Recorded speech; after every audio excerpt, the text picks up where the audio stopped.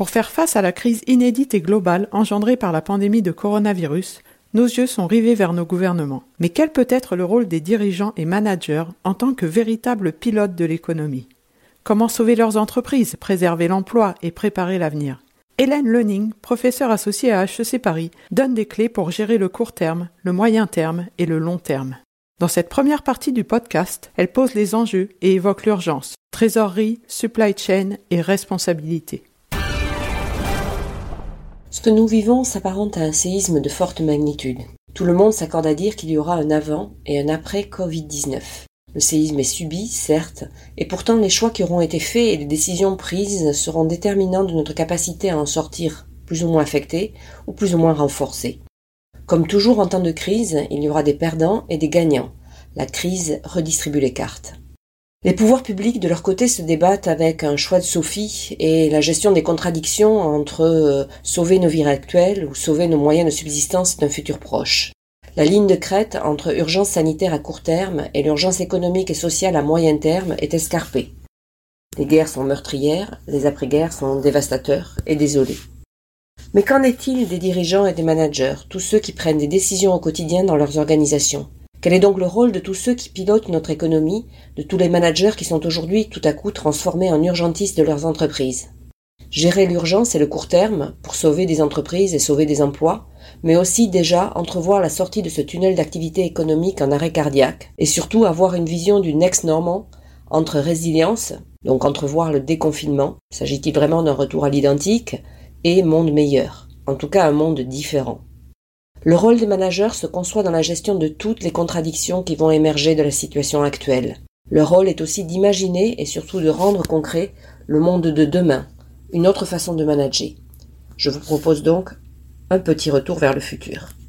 Commençons par la gestion de la crise à très court terme, comme l'ont vécu les entreprises. Prenons l'exemple du quotidien, jour après jour, depuis le début du séisme, d'une PME de 600 personnes dans le domaine de l'e-commerce spécialisé. L'équipe de direction a les yeux rivés sur la trésorerie. Cash is king, parce que sans liquidité de caisse, c'est la faillite, et donc protéger le cash, protéger la trésorerie, c'est sauver les quelques 600 emplois.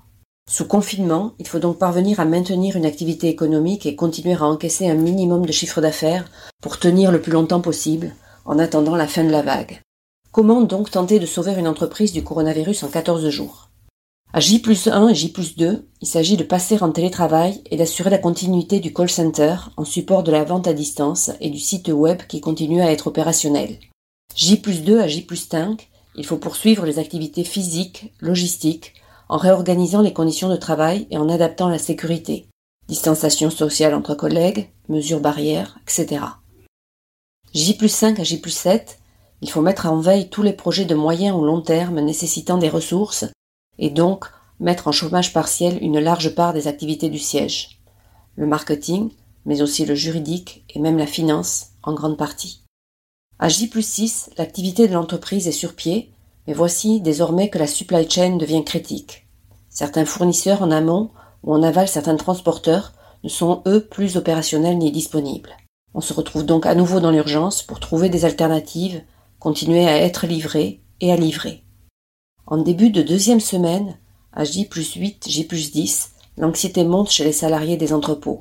Il faut donc rassurer, expliquer ce qui est en jeu, convaincre, montrer que les mesures de sécurité ont été prises, appeler au sens des responsabilités de chacun pour continuer à tourner. Conséquence du paradoxe et du double langage inévitable des pouvoirs publics. Restez chez vous, mais travailler est une activité autorisée.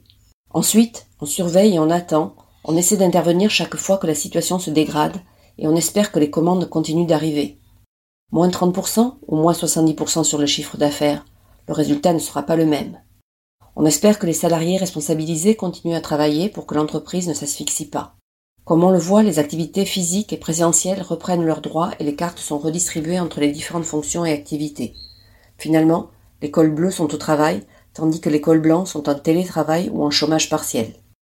Mais continuer à travailler lorsqu'on le peut, n'est-il pas la meilleure façon à la fois de faire face psychologiquement au confinement et de contribuer à juguler la crise ? Après avoir vu comment gérer la période de confinement, envisageons maintenant la sortie du tunnel et la gestion du déconfinement.